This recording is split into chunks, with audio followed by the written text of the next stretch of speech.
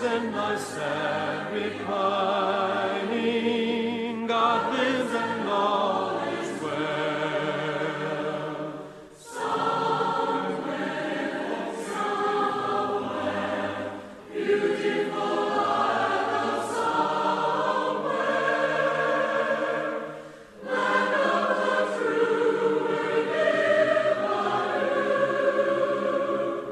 beautiful isle somewhere the day is longer, somewhere the task is done,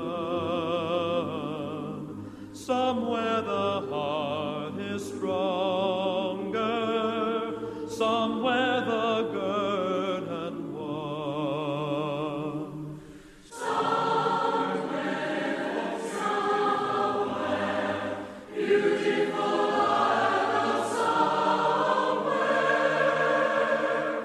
land of the true, where we live anew, beautiful isle of somewhere.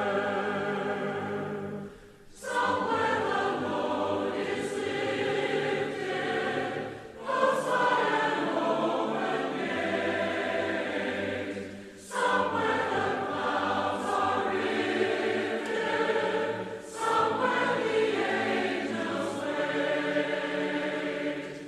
somewhere, somewhere, beautiful isle of somewhere, land of the true, where we live anew, beautiful isle of somewhere.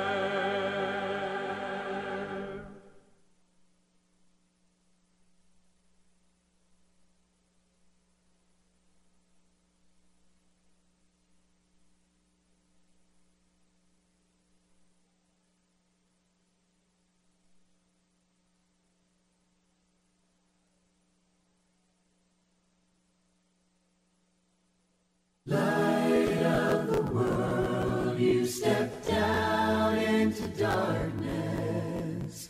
Open my eyes, let me see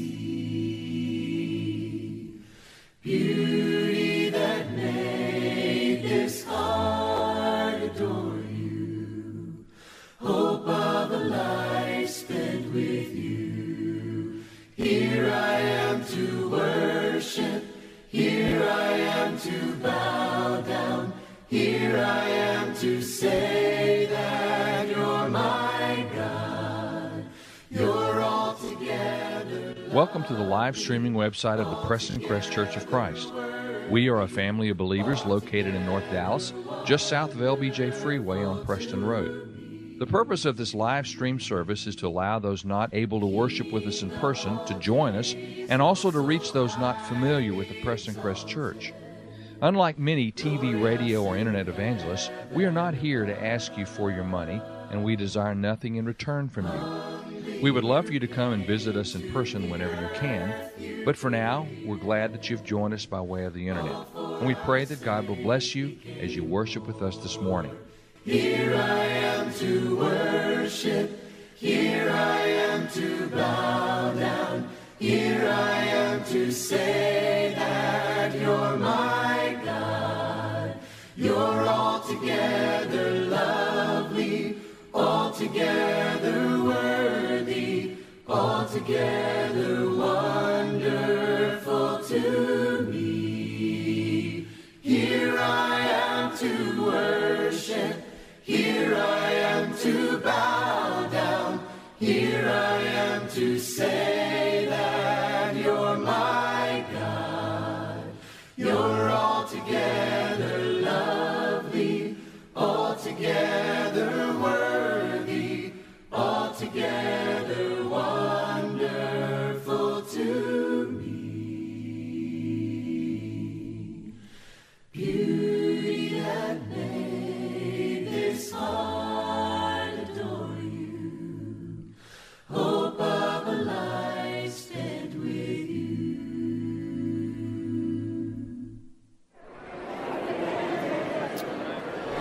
Lord, we come before Thee now, at Thy feet we humbly bow. Oh, do not us to disdain. Shall we seek Thee, Lord, in vain? Shall we seek Thee, Lord, in vain?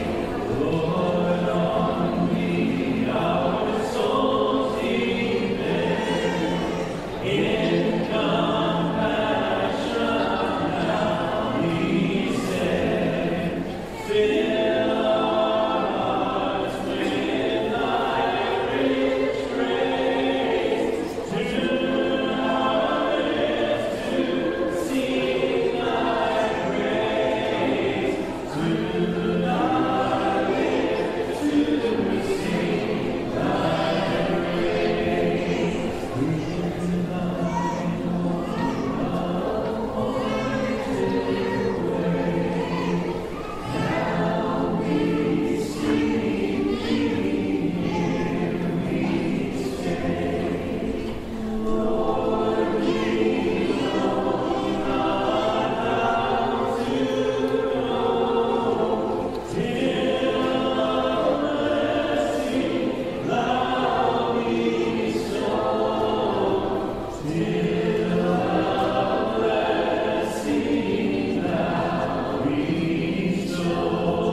Grant that all may see and find Thee, a God supremely kind. Heal the sick, the captive free. Let us all rejoice in Thee. Let us all rejoice in Thee. Well, good morning, church. Glad that you are here. Hear these words as we begin our time together this morning. Praise the Lord. This is from Psalm 112. Praise the Lord. How joyful are those who fear the Lord and delight in obeying His commands. Their children will be successful everywhere. An entire generation of godly people will be blessed. And I thought, that was part of our all-in Bible reading this morning or today. So if you haven't read it yet, you got that to look forward to. But as I was listening to that driving in this morning, I thought, man, how appropriate that is today. We are blessing and honoring our seniors, our graduating seniors today. Good morning, seniors. I said 8 o'clock, they look great. They still look great. 10:45. Yeah. So today, in just a few moments, we will be honoring our graduating seniors and their families. So I thought that was a very appropriate verse. We're going to continue with our worship time and song this morning, and I'm going to ask that y'all please be standing as we continue with our singing. Praise the Lord, ye heavens, adore Him. Praise Him, angels in the high. Sun will rejoice before Him. Praise Him, O ye sons of light, sons of light. Hallelujah, amen. Hallelujah, amen. Amen.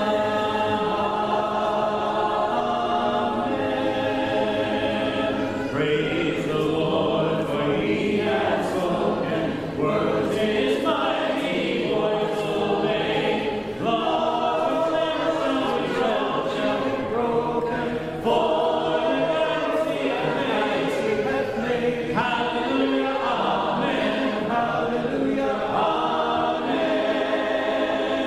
Amen.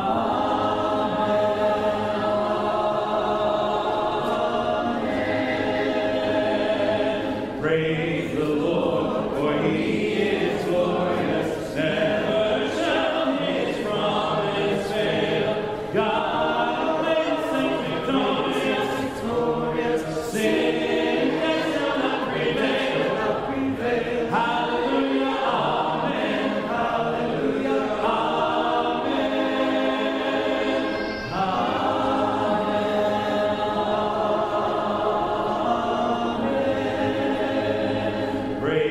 the God of our salvation, holds on high his power away. Heaven and earth, all creation, Lord, magnify his name. Hallelujah, amen. Hallelujah, amen.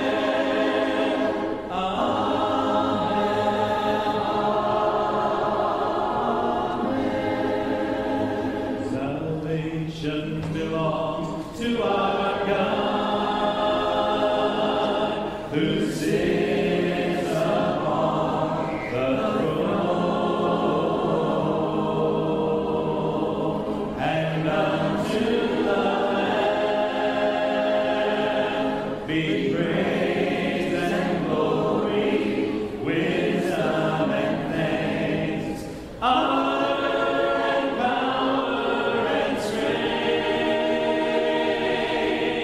be to our God forever and ever. Be to our God forever and ever. Be to our God forever and ever.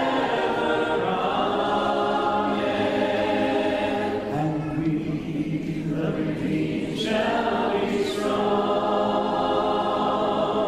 in purpose and in unity, declaring aloud the praise and glory, wisdom and thanks, honor and power and strength be to our God forever and ever. Be to our God forever and ever. Be to our God forever and ever. Amen. And now, be to our God forever and ever. Be to our God forever and ever. Be to our God forever and ever. Amen. We praise thee, O God, for the Son of God, for Jesus who died and is now on above. Hallelujah, thine the glory. Hallelujah, amen. Hallelujah, thine the glory. Revive us again.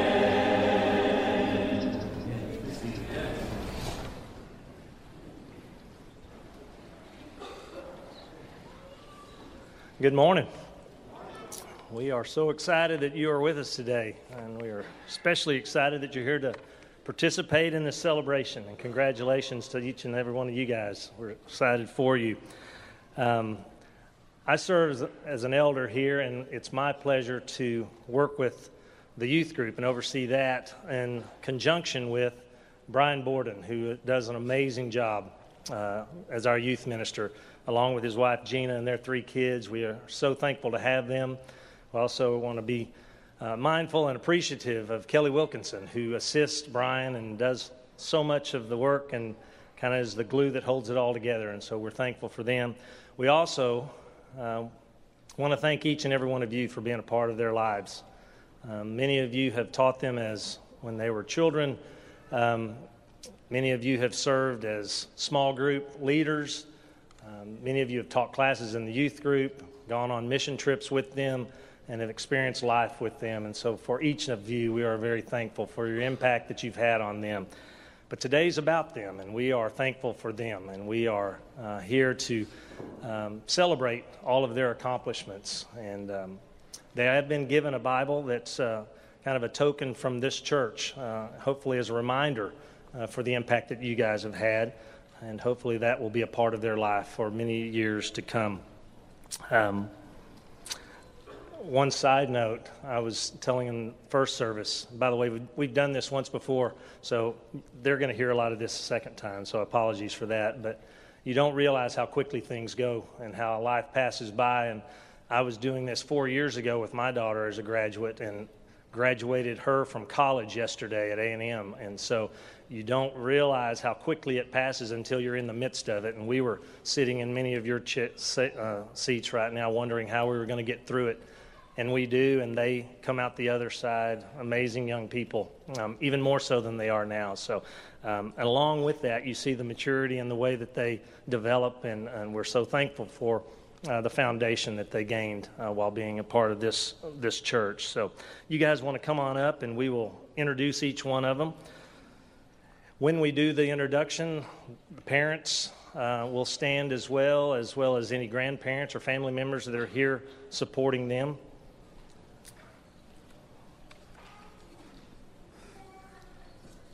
All right.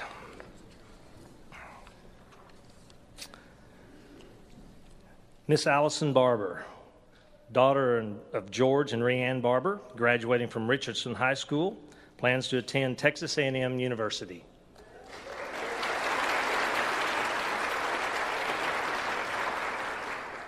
Claire Barber, daughter of George and Rhiann Barber, graduating from Richardson High School and plans to attend Texas A&M University. You may see a pattern here. There are 3 sets of twins in this group, so it's pretty amazing, quite an anomaly. Elizabeth Jeanette Barnes, daughter of Harley and Julie Barnes, graduating from Trinity Christian Academy, plans to attend the University of Arkansas.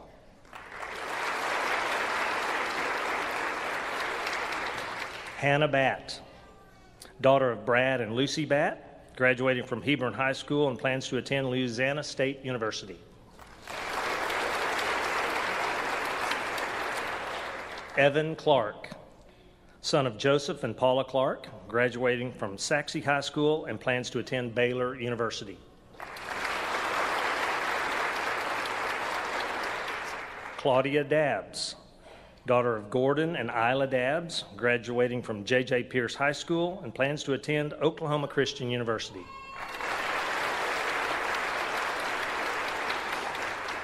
Grant Kimball, son of Matt and Jennifer Kimball, graduating from Centennial High School and plans to attend Texas A&M University. Brianne Lowe, daughter of Steve and Candy Lowe, graduating from Legacy Christian Academy and plans to attend Harding University. Ashley Mabry, daughter of Craig and Amy Mabry, graduating from Liberty High School and plans to attend Abilene Christian University.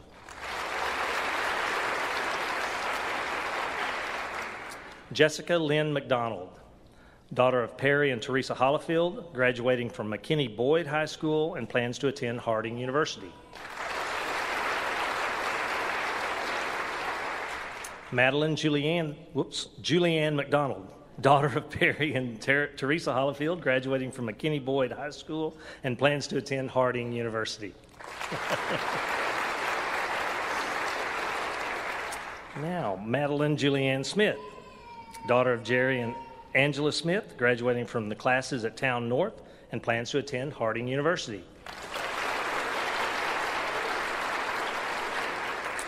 Sydney Lane Stegall, daughter of Steve and Kelly Stegall, graduating from Hebron High School and plans to attend the University of Arkansas.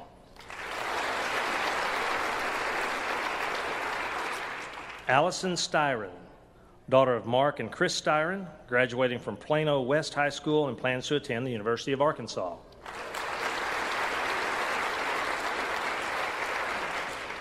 Sydney Styron, daughter of Mark and Chris Styron, graduating from Plano High School and plans to attend the University of Arkansas, Plano West High School. Mackenzie Wilkinson, daughter of Scott and Kelly Wilkinson, graduating from the Covenant School of Dallas and plans to attend Texas A&M University. Mackenzie Brooke Williams, daughter of Mark and Courtney Williams, graduating from Poetry Community Christian School and plans to attend Oklahoma Christian University.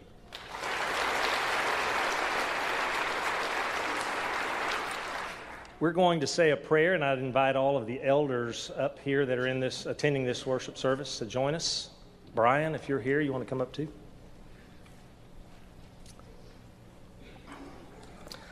After we say this prayer, since they've done this once, as much as we'd like to hear Gordon twice, many of us are going to be excusing ourselves after this, so don't take offense.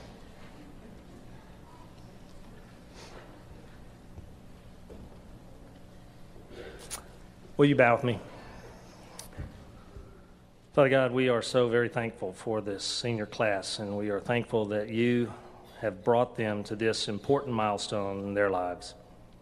We are so very thankful to all of those who have impacted their lives and have helped build a firm foundation on which their faith has and will continue to grow. Thank you for the family members, the friends, the teachers, the role models, and mentors that have provided love and guidance throughout their lives. We pray that you will give each senior direction, purpose, and perseverance as they enter the next phase of their lives. Give them clearness of mind to move forward into the plans and purposes that you have for them. May they gain wisdom from you and have discernment as they face many new decisions in the upcoming weeks and months and years. May they never seek in the creature what can only be found in the Creator. We pray, Father, that they will have boldness to stand up for what is right, wherever they work, wherever they study, or wherever they might socialize. Grant them success, Father, for their efforts at every turn, and guide them and their feet to follow your ways. May they be eager to do good and not evil all the days of their lives, and may you use them in mighty ways. We ask this in your Son's holy and blessed name. Amen. Let's give him one last round of applause.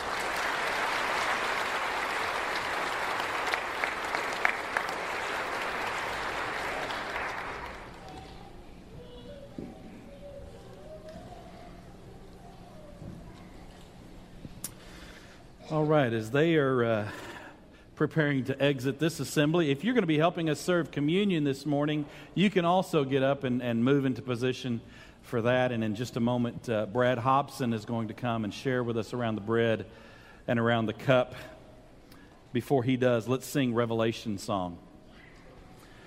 Worthy is the Lamb who was slain. Holy, holy is He. Sing a new song to Him who sits on heaven's mercy seat. Worthy is the Lamb who was slain. Holy, holy is He. Sing a new song to Him who sits on heaven's mercy seat. Holy, holy, holy is the Lord God Almighty, who was and is to come. With all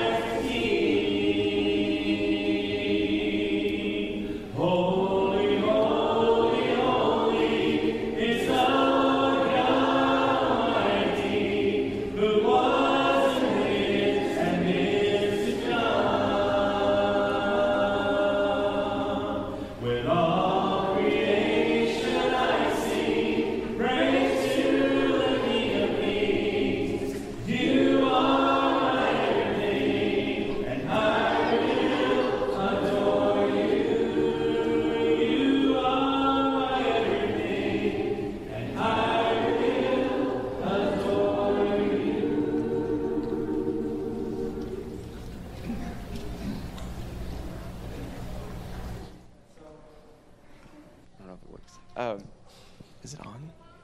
Okay.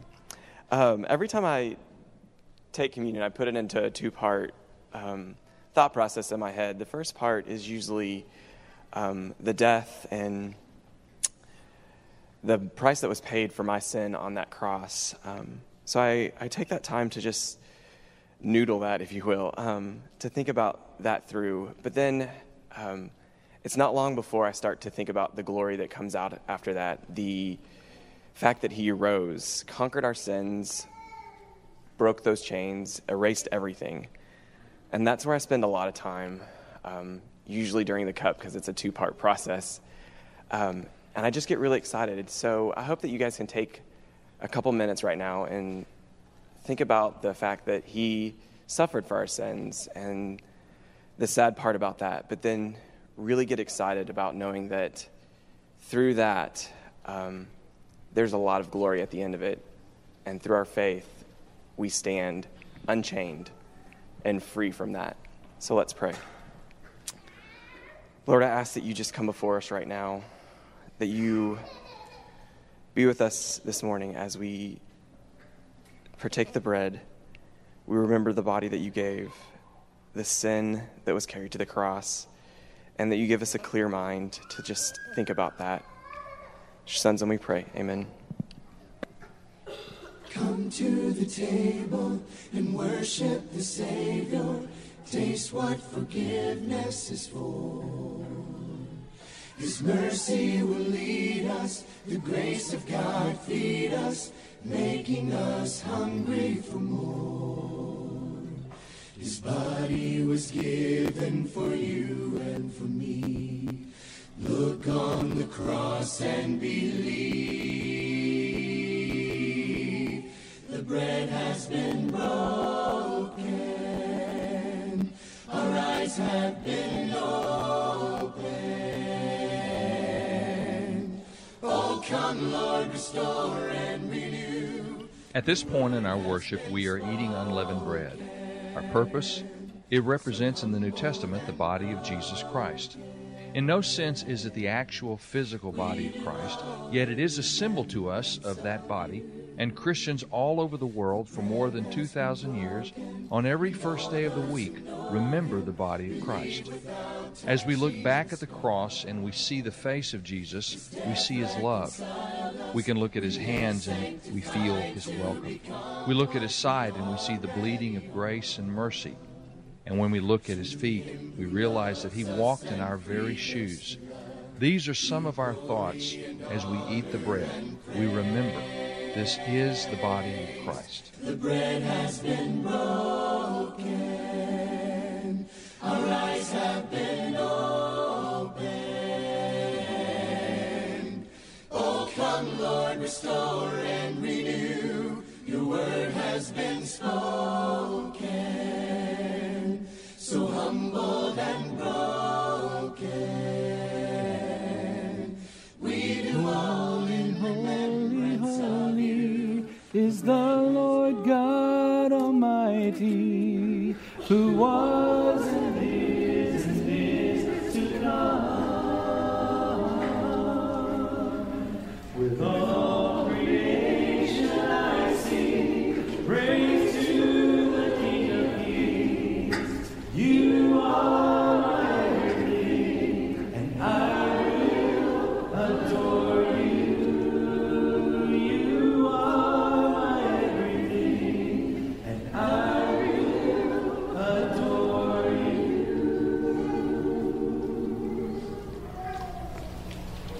Let's pray.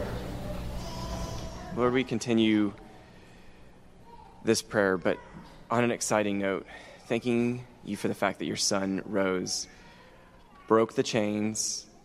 We're no longer bound to that sin, but through you, through the blood, we were washed clean. And we just take this time to be excited together. In your Son's name we pray. Amen.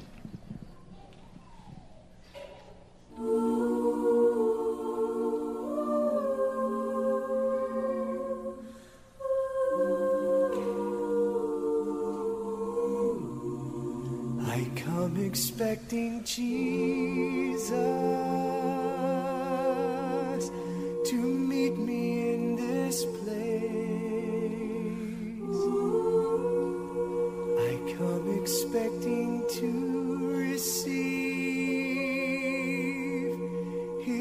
mercy and His grace.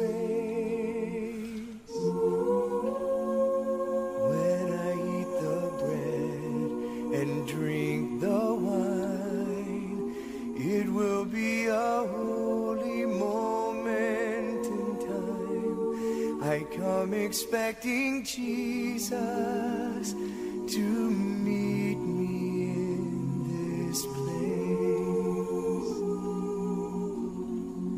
I come expecting Jesus to meet me in this place. As we continue in our time of communion with our Lord and Savior, Jesus Christ, we now partake of the fruit of the vine. When Jesus took the cup, He said, "This is my blood." Now, of course, this is not the actual blood of Jesus, but it is our reminder on each first day of the week of the sacrifice He made for each of us. We drink in both thoughtful reflection of what He did for us and in a spirit of celebration and praise for the hope we have in Him. I come expecting Jesus to meet me in this place.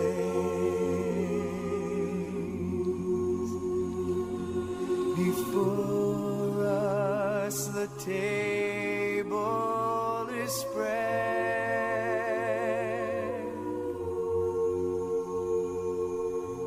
Faithful love from above,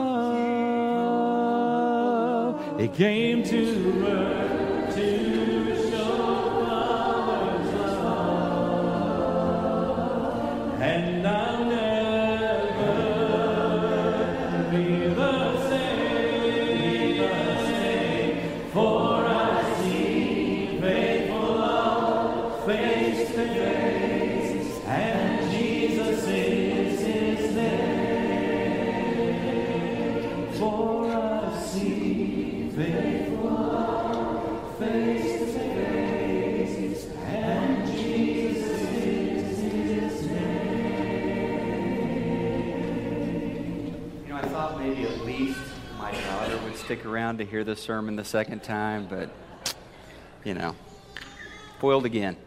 We are so glad that you are here this morning. If you're visiting with us, and I know we have some visitors here today because we've got a big group of singles that's up at Texoma.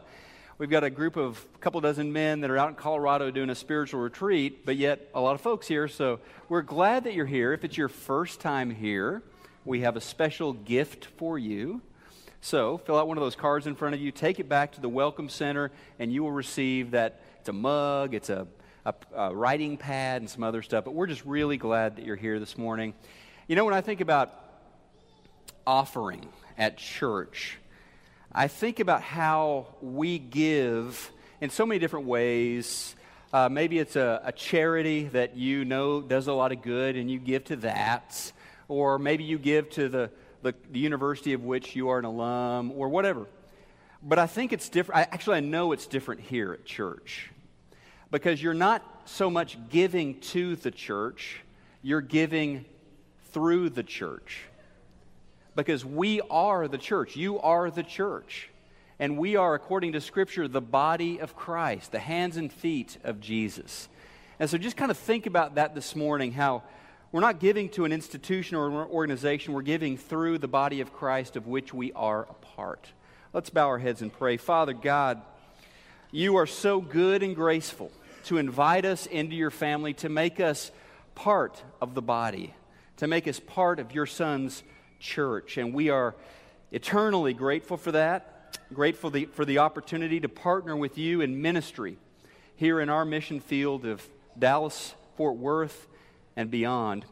And so we ask this morning that these generous donations, Father, that they will go through as part of our ministry, taking the good news of Christ out into the world, sharing a message of hope with people who are downcast and downtrodden. This is our prayer.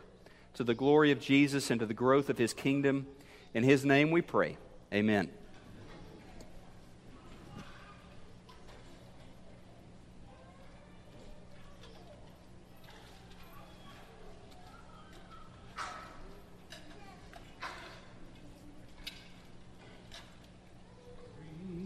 refiner's fire. My heart's one desire is to be holy, set apart for you, Lord. I choose to be holy, set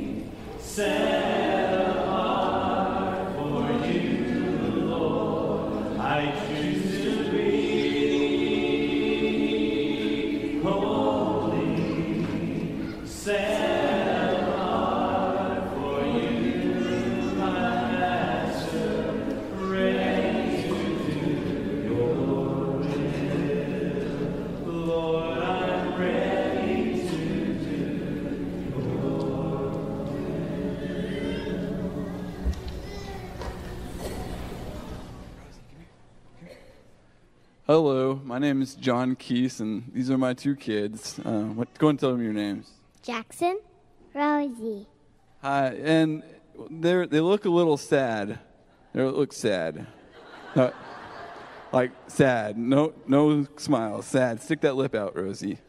There it is. Yes. Rosie, why are you sad? Because there's not enough teachers in Bible class. That's right. There's not enough teachers in Bible class. That's right. And so this is a special call. For those of you that are already volunteering, thank you so much. We looked at kind of the stats, and overwhelmingly, a lot of our teachers are very young. And have kids maybe this age. And I'm not very wise. So we're missing out on a lot of the wisdom of our older generations. When I was growing up, Rosie had 2 teachers today. That kind of goes against our message, actually. That's just today. We still need teachers. Thank you, Rosie. When I was young, I had a lot of grandmothers. I had my biological grandmothers, but I had a lot of other grandmothers at church that would set me straight and would guide me along as I matured, hopefully. I feel like every time I turn my back, he's doing something. But I feel like we need a lot more wisdom to teach our kids, because I'm not wise, but you guys are. So if you are wise in years and wise in wisdom, we need you, and I beg you to please come teach my kids, because they need your wisdom. So please, if you would like to join, we need more teachers for the summer. And Jackson, if someone wants to teach, what should they do? See Miss Becca in the hall. That's right. See Miss Becca back in the hallway. She'll have information and a sign-up list. Thank you, guys.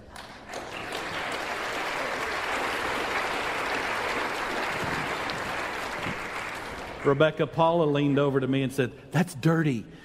Dirty pool," playing it that way, having Rosie say, "We need more teachers." I love it. And it's only for the summer, folks. It's not a lifetime commitment, but maybe it is. If you want to recommit after the end of the summer, I think Rebecca will gladly allow you to do that. But all we're looking for is for help throughout the summer months. So, go back and sign up and help us this summer. All right, one other thing I need to call your attention to, and that is we're having a men's breakfast at 8 o'clock. This coming Saturday, Mike Pipkin will be speaking to us, and I asked Mike's permission to share with you the title. It's on the slide here. Yeah, look at that. If you can read that, here it is. An agnostic, an atheist, an Episcopalian and I walk into a bar. A story about being different. Now, if that doesn't want to get you to come here and find out what in the world Mike's going to be talking about, I don't know what will. But plan on being here at 8 o'clock Saturday morning for our men's breakfast. Bring a neighbor, bring a friend. It's a great time to do that. We're going to have a great big breakfast. and then some time with Mike. So plan on being here 8 o'clock Saturday. We'll send out a reminder email later on in the week just to remind you. Let's take 30 seconds. Let's stand and greet one another, and we'll send kids on up to Children's Church as well.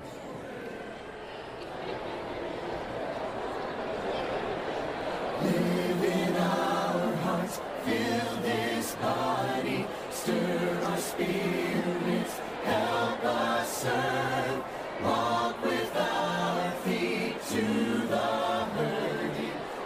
As we continue in our worship service this morning, we enter into our fellowship time. This is a wonderfully special time within our service.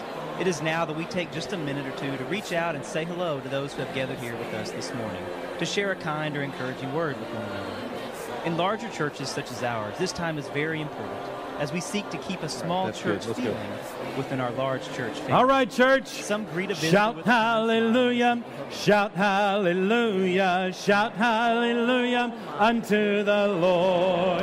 Shout hallelujah, shout hallelujah, shout hallelujah unto the Lord.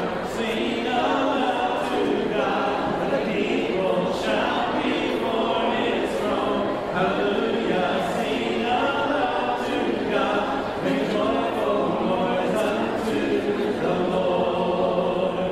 Shout hallelujah, shout hallelujah, shout hallelujah unto the Lord. Come on, shout hallelujah. Come on, church. Shout hallelujah, shout hallelujah unto the Lord. From the ends of the earth, from the depths of the sea, let all creation praise His name. From the ends of the earth, from the depths of the sea,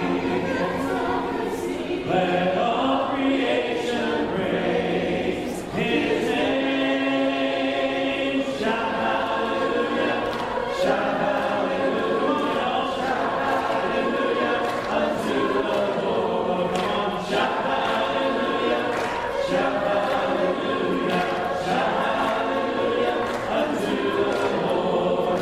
Shout hallelujah,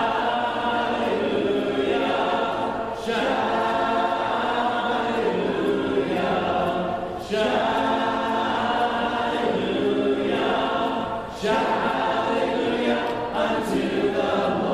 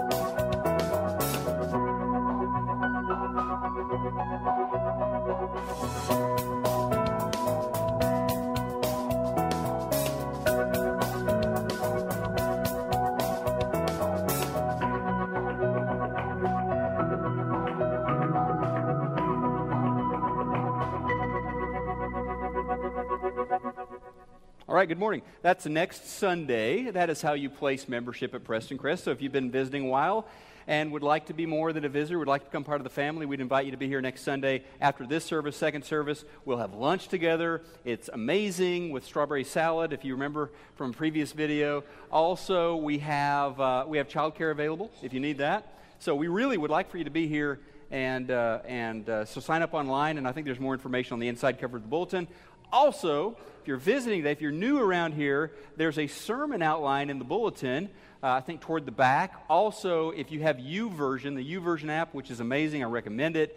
We are always there under the live events. Just look for Preston Crest, and you can follow along there as well. What we've been doing the last few weeks in the book of Luke is we've been walking with Jesus in the series we're calling Unlocked. And we're watching the Savior have interactions with this wide spectrum of all different kinds of people.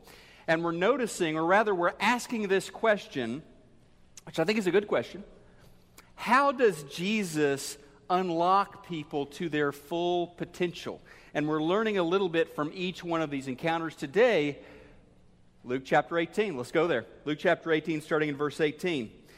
A certain ruler, Matthew tells us he's a young ruler, a young man. A certain ruler asked him, Jesus, "Good teacher, what must I do to inherit eternal life?" "Why do you call me good?" Jesus answered. "No one is good except God alone. You know the commandments. Don't commit adultery, don't murder, do not steal, do not give false testimony, honor your father and mother." Hi, Mom and Dad, they're here this morning. "All these I have kept since I was a boy," he said. When Jesus heard this, he said to him, "You still lack one thing. Sell everything you have, give to the poor, and you will have treasure in heaven. Then come follow me." When he heard this, he became very sad because he was a man of great wealth. Jesus looked at him and said, "How hard it is for the rich to enter the kingdom of God. Indeed, it is easier for a camel to go through the eye of a needle than for a rich man to enter the kingdom of God." Those who heard this asked, "Who then can be saved?" Jesus replied, "What is impossible with men is possible with God." So, Matthew, Mark, and Luke all record this story, kind of slightly different versions of this conversation that happened. And I read the story, and I don't know about you, I think this guy, this sort of person, would be right at home here in North Dallas. I mean, just look at the guy. Matthew tells us in chapter 19 that he's young. Luke tells us that he's successful. The text describes him, the Greek word there is a person of archon, which means a person of authority. That tells us that in the community, people old and young looked at him and said, "This is a guy who is a natural-born leader." Okay? And honestly, you look at him and you see a guy that there is frankly a lot to admire about this individual. I mean, he is a go-getter. He has leadership gifts, and he's leveraged those and hard work into developing a fortune at a very young age. He's won over the admiration of the community. But here's what really gets my attention and what really impresses me about this young fellow. He is someone who wants his life to get to the next level. Okay? He's someone who cares about improving. He's someone that is asking questions, evaluating himself, trying to figure out, what do I need to do? What's lacking in my life? Are there weak spots? He wants to know what those are. He's a guy that cares about improving. And we see this because he comes to the right person and he asks the right question. The right person, of course, he comes to Jesus. He recognizes Jesus as a gifted leader, a gifted teacher, as someone who has the wisdom to help him know what he needs to do to unlock his potential. And he asks the right question. He asks a question about, how do I get eternal life? And I have to tell you, I wish everybody would care about that question. That's a great question. More people need to think about not just getting the bigger house or getting the promotion, but think about questions of eternal weight. So I'm impressed. I really am with this guy. And I think the disciples were impressed as well. I think when they met him and heard him talking, their admiration for him would have only grown when they saw he cared about the Scriptures. He knew about the Scriptures. He knew what the Bible teaches. And from a very early age, he had concerned himself with obedience, with following what he read in the Scripture. So, conscientious, wants to have a life that honors God. Eternal life, Jesus says, you know all the big commandments. You know, don't kill anybody. Don't sleep with somebody who's not your spouse. Don't rob. Honor your father and mother. And the young man says, yeah, I know those, and I've been following those since I was young. So really, I would say this guy, I mean, honestly, first glance here, kind of the total package, right? I mean, successful, smart, cares about personal growth, is admired by people around him, an all-around decent, moral person. Too bad he's not running for president, right? I mean, don't amen that, okay? Just bonus. He knows the Word, tries to follow the Word, all of this stuff. And, by the way, he's achieved all this at a young age. So maybe a 20-something here. Impressive stuff. By all appearances, he would be the sort of person that you might label as the ideal disciple or the ideal potential disciple. I would be thrilled to see a person like this coming to Preston Crest saying, hey, I want to be a part of what God is doing here at Preston Crest. I think he could do a lot for the kingdom of God. And I've got to think the disciples are overhearing this conversation and they're thinking, bingo, right? I mean, we have landed a big fish here. Imagine what this young, successful, wealthy individual is going to be able to bring to the ministry. And even Jesus, yes, Jesus sees that. Jesus says, hey, come follow me. Come be a part of the work here. And so as the conversation goes, at this point, things are really sailing right along, aren't they? Verse 22, just one little snag. Literally, Jesus says, you lack one thing. Sell all of your stuff. Liquidate the portfolio, take all that money, give it away to the poor, and then come follow me. And that's where the conversation ceases to sail right along, doesn't it? My guess is we have just seen the reason that Matthew, Mark, and Luke all remember this story.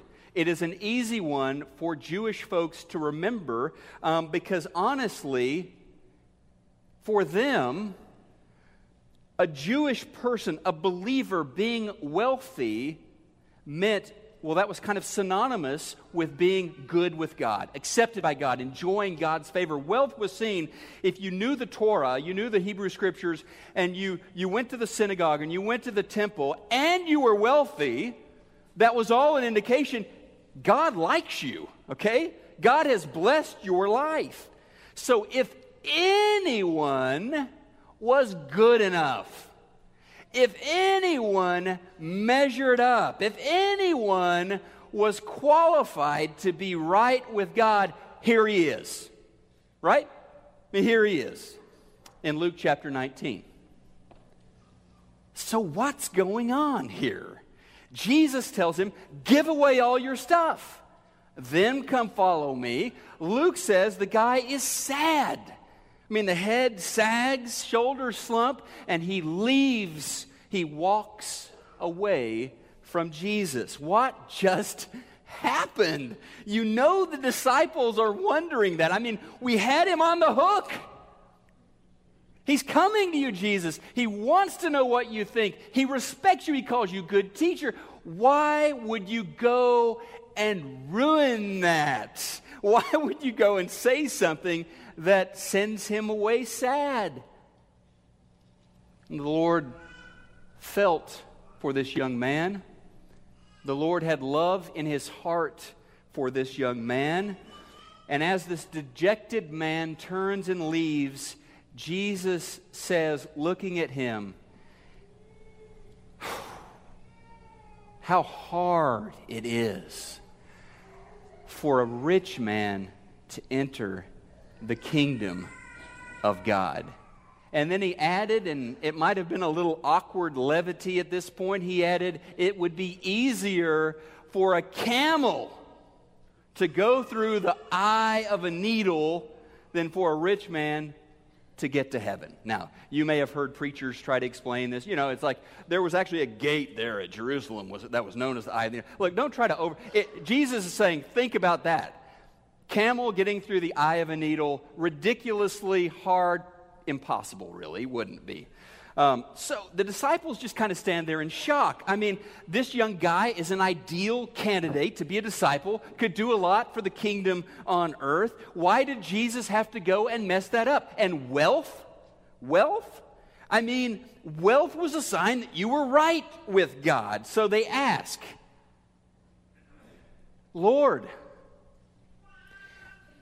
if a guy who knows the Bible and cares about following what the Bible says, and he leads a moral life, if someone like that can't be saved, who can be saved? I mean, really, who in the world can be saved? The mental wheels have been turning, the neurons have been firing, they're connecting the dots, and they're looking at this picture, and they're saying, it looks like it would be impossible for anyone to be saved. Then Jesus says, at the end of the text we read this morning, yeah, you're right, it's impossible. But with God, all things are possible. Back to the young man in the story. You know, one thing, there are several things in the story that really haven't changed much over time. One of those things would be the value of money. Would you say our culture still values money? Of course we do. You can fix a lot of problems with money. You can make a lot of situations better if you have money. Money can open a lot of doors. But check this out. There is one door that money cannot open, and that is the door to eternal life. Money cannot make you right with God. That's something it can't do for you. So Jesus, he looks at this man's heart. Jesus looks at our hearts. And Jesus sees what it is that limits me. Jesus sees what it is that's holding you back, what it is that's keeping you from reaching your full potential. And for this fellow, money was that, okay? Money had become for him a sort of substitute Savior. It had become for him a sort of counterfeit Christ. Now, money is not the only counterfeit Christ, is it? There are all sorts of things. In fact, anything that I put my ultimate trust in, anything that I look to as my Savior, a person, a relationship, a philosophy, ideology, a thing, a material object, a bank account, anything that I look to that is not Jesus, that I believe will ultimately save me, that I cry out to, that is my Christ. It may be the real thing, it may be a counterfeit version of Christ. So whether you're getting ready to graduate from high school or you're getting ready to retire, that is a great question to ask yourself. This, do I put my confidence in Christ, or do I put it somewhere else? A counterfeit Christ. Who or what do you look to for your salvation? Where do you turn when you lose hope? What's that thing? What's that relationship that you believe you absolutely have to get by? Spoiler alert, according to Jesus, not money. Money won't work. Money won't get you by. Now remember, early in the conversation, in fact, at the very beginning of the conversation, that weird kind of awkward moment where the young man comes to Jesus and he says, "Good teacher." Jesus interrupts him right there. Doesn't even let him get the question out. Good teacher, who are you calling good? Did you know no one is good except God and God alone? Only God is good. And if only God, Father, Son, Holy Spirit, if only God is good, then I'm not good. Does that make sense? If that circle that has all the good people in it only contains God, then I'm outside the circle. I'm not good. And I can't make myself good. I can't force myself to be good enough to be saved. That means salvation is a God thing. Only He can make that possible for somebody like me, for a sinner like me. In fact, the story gets at this even deeper level. There is nothing that I can acquire. There is nothing that I can purchase. There is nothing that I can achieve that will ultimately unlock salvation for me. It is impossible for me or for any of us to make ourselves right with God, even doing really good things, like to the best of your ability, obeying all of the Scriptures. That's not going to make you good. That's not going to justify you in the presence of God. I can try as hard as I want, but I'm not good. I'm not going to make myself good enough to merit eternal life. Jesus said right at the beginning, only God is good. So Jesus makes it very clear, salvation is not a human endeavor. Salvation does not depend on your merit. Praise God for that. On my merit. Praise God for that. It is something God does. It's not something that you do. And so just a few points on the outline this morning as we kind of finish up. A statement or two about the story we just read, and then some questions for us to think about. The first statement would be this from this encounter. Okay? Here goes. Jesus was interested in the man's salvation. He wasn't terribly concerned with making him feel better about himself. There are so many engines, so many places in the world that we look to make us feel better about ourselves, just lift up our self-esteem. Look, it's not that Jesus doesn't care how you feel about yourself. He's not trying to make you feel bad about yourself. It's just that He loves you enough to tell you the truth. Okay? He cares more about your salvation. He cares more about your eternity than giving you a self-esteem bump. So here's the question. Will I allow Jesus to shoot straight with me?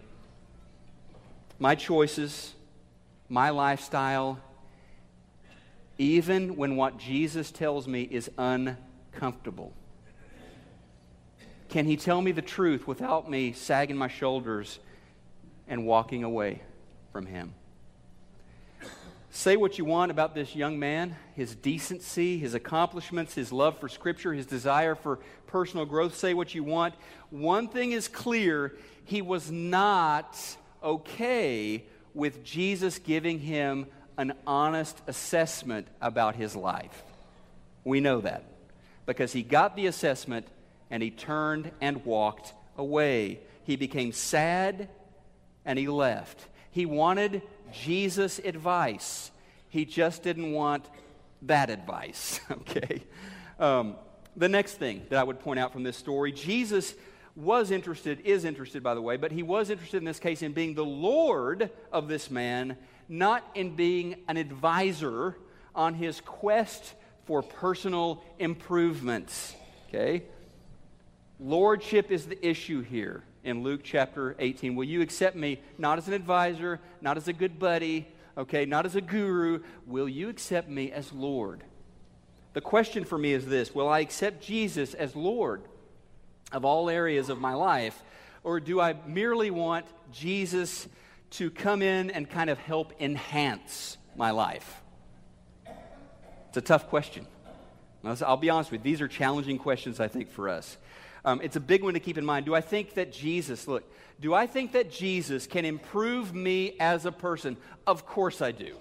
Do I think that Jesus in my life can make me a better husband, a better father, a better minister, Of course I do. Do I think that is primarily what Jesus is concerned with? I know it's not. He says in Luke chapter 19, his mission statement, he says, in the case of Zacchaeus, he says, the Son of Man came to what? To seek and to save that which was lost. He wants to be your Lord, and He needs to be your Lord. Coming to Christ involves giving Him the archon, giving Him the dominion, claiming Him as the ruler over your life, taking the throne of the life of your life that He needs to occupy as Lord for the disciple. As Lord, it means He gets to lead and He gets to shape my decisions about everything. Jesus, you're my Lord. So He leads and He shapes my decisions about money. He's Lord. He leads. He shapes my decisions about sex. He's Lord. He leads. He shapes my decisions about my marriage. He's Lord. He leads. He shapes my decisions about ministry. Either He's Lord or He's not. What He's not interested in being is a life enhancement technology. What He's not interested in being is a little something you add in. He's not interested in you having a Christ-flavored life. A little pepper on there, a little Jesus on the life. He's interested in you having a Christ-filled life. You know the man in the story, wow, he was impressive. I mean, he really was. Grabbed life by the horns, squeezed just about everything that he could to out of life from a very early age. If life was a series of conquests, then he was a victor. He had conquered a lot of big stuff at an early age, hadn't he? But there was one thing he couldn't conquer, okay? The greatest conquest isn't the bigger house, isn't the bigger salary. It isn't a beautiful body. It isn't whiter teeth. It isn't shinier hair. The biggest conquest is none of that stuff. It is eternal life with God. That is the only conquest that matters eternally. You can't take the other stuff with you. Amen? But there was this one thing he couldn't conquer. And he wanted, what do I do to get eternal life? And that, Jesus says, eternal life is a conquest that is impossible for human beings. In fact, it is not something that you and I can conquer at all. When you think about it, eternal life is more of an unconditional surrender rather than a conquest. It is putting Jesus on the throne, removing myself from the throne, and surrendering my life and my eternity to Him. So this is the third and final bullet point there. Salvation is an absolute impossibility through human goodness or effort. It is possible because of the good news, because of the gospel, the death, burial, and resurrection of Jesus. It's possible because of what He accomplished, not because of what I accomplish. So the question then becomes this one. The central question is this: will I surrender to the gospel, putting my faith in Christ and Christ alone?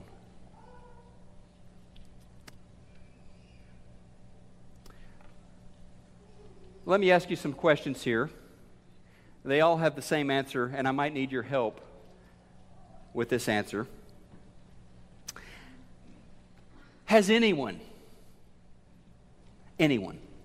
ever conquered sin and Satan and the legions of hell?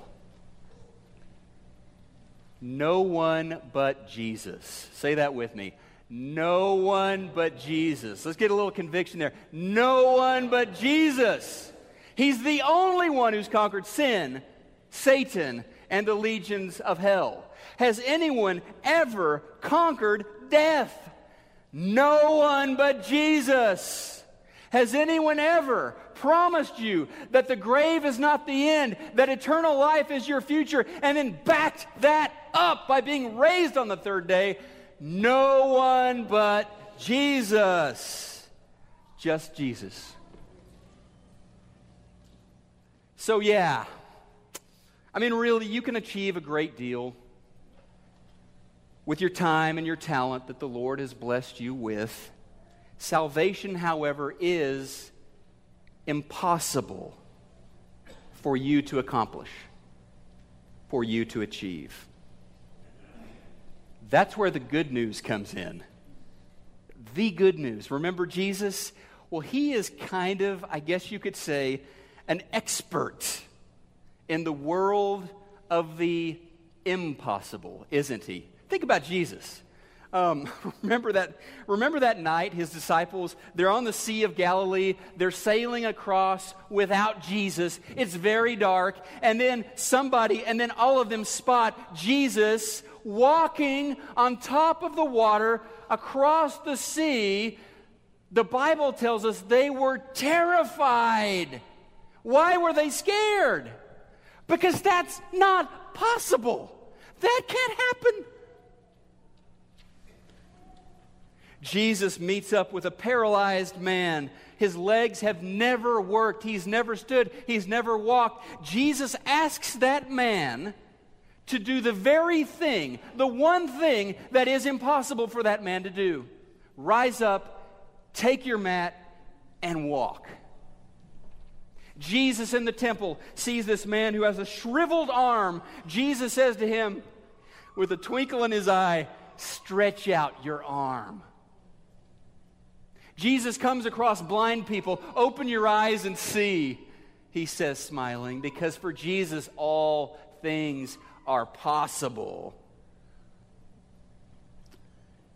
In fact, when you think about it, an impossible situation is actually a precondition for a what? For a miracle. A miracle is not a miracle if it was possible. You've got to have an impossible situation to have a miracle happen. Now, where did we ever get the idea that our salvation is not a miracle? I mean, Jesus clears that up for us in Luke 18. Impossible. A rich man getting to heaven, impossible. But all things are possible with God.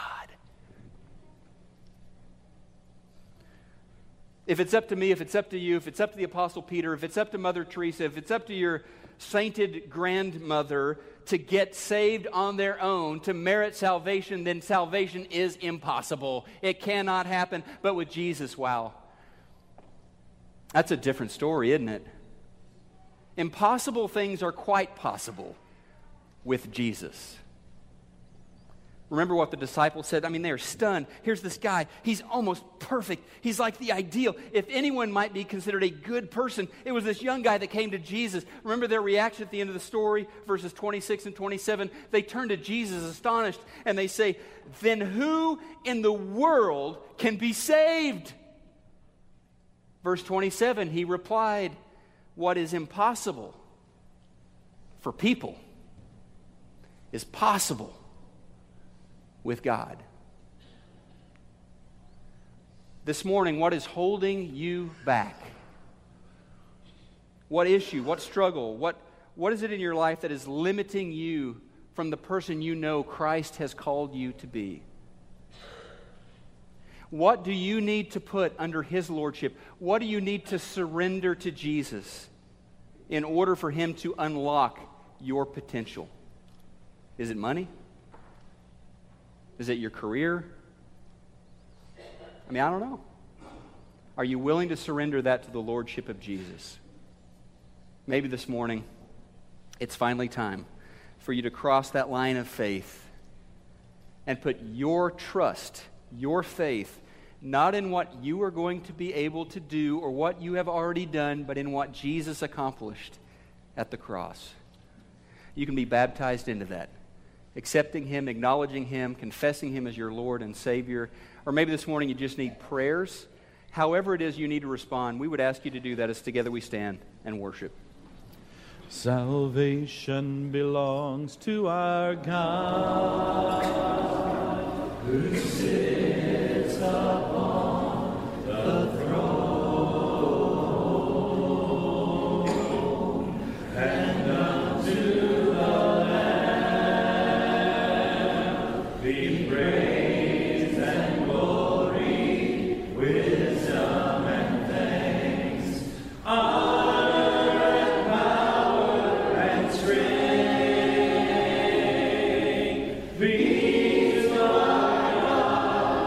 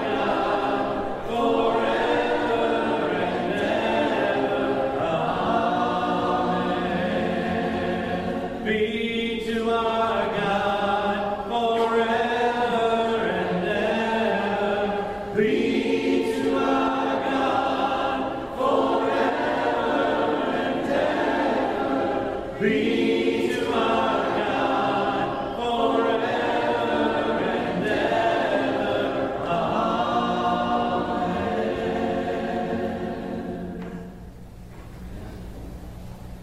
You'd help me out here. Let's close by speaking this blessing aloud from 2 Thessalonians chapter 3, verse 16. Do we have that? There it is. Now may the Lord of peace himself give you peace at all times and in every way. The Lord be with all of you. And the church said, Amen. Thank you for joining us today in our worship here at the Preston Crest Church of Christ in Dallas, Texas. You may be coming to Dallas sometime in the future, and if you do come, please worship with us at the Preston Crest Church. We're located on Preston Road, 2 blocks south of LBJ Expressway.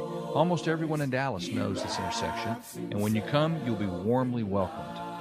In addition to our congregational singing, we've also included recorded music by the Zoe Group. You can find them online at zoegroup.org. Again, thank you for sharing our worship, and may God bless you this week. How great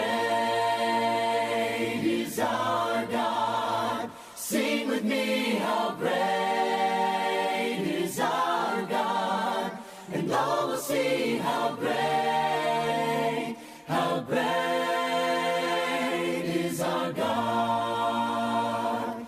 And age to age he stands, and time is in his hands. Beginning and the end, beginning and the end, the Godhead 3 in 1.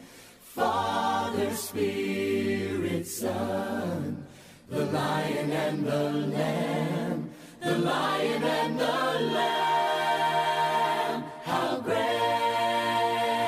is our God? Sing with me, how great is our God? And all will see how great is our God. How great is our God? Sing with me, how great is our God? And all will see how great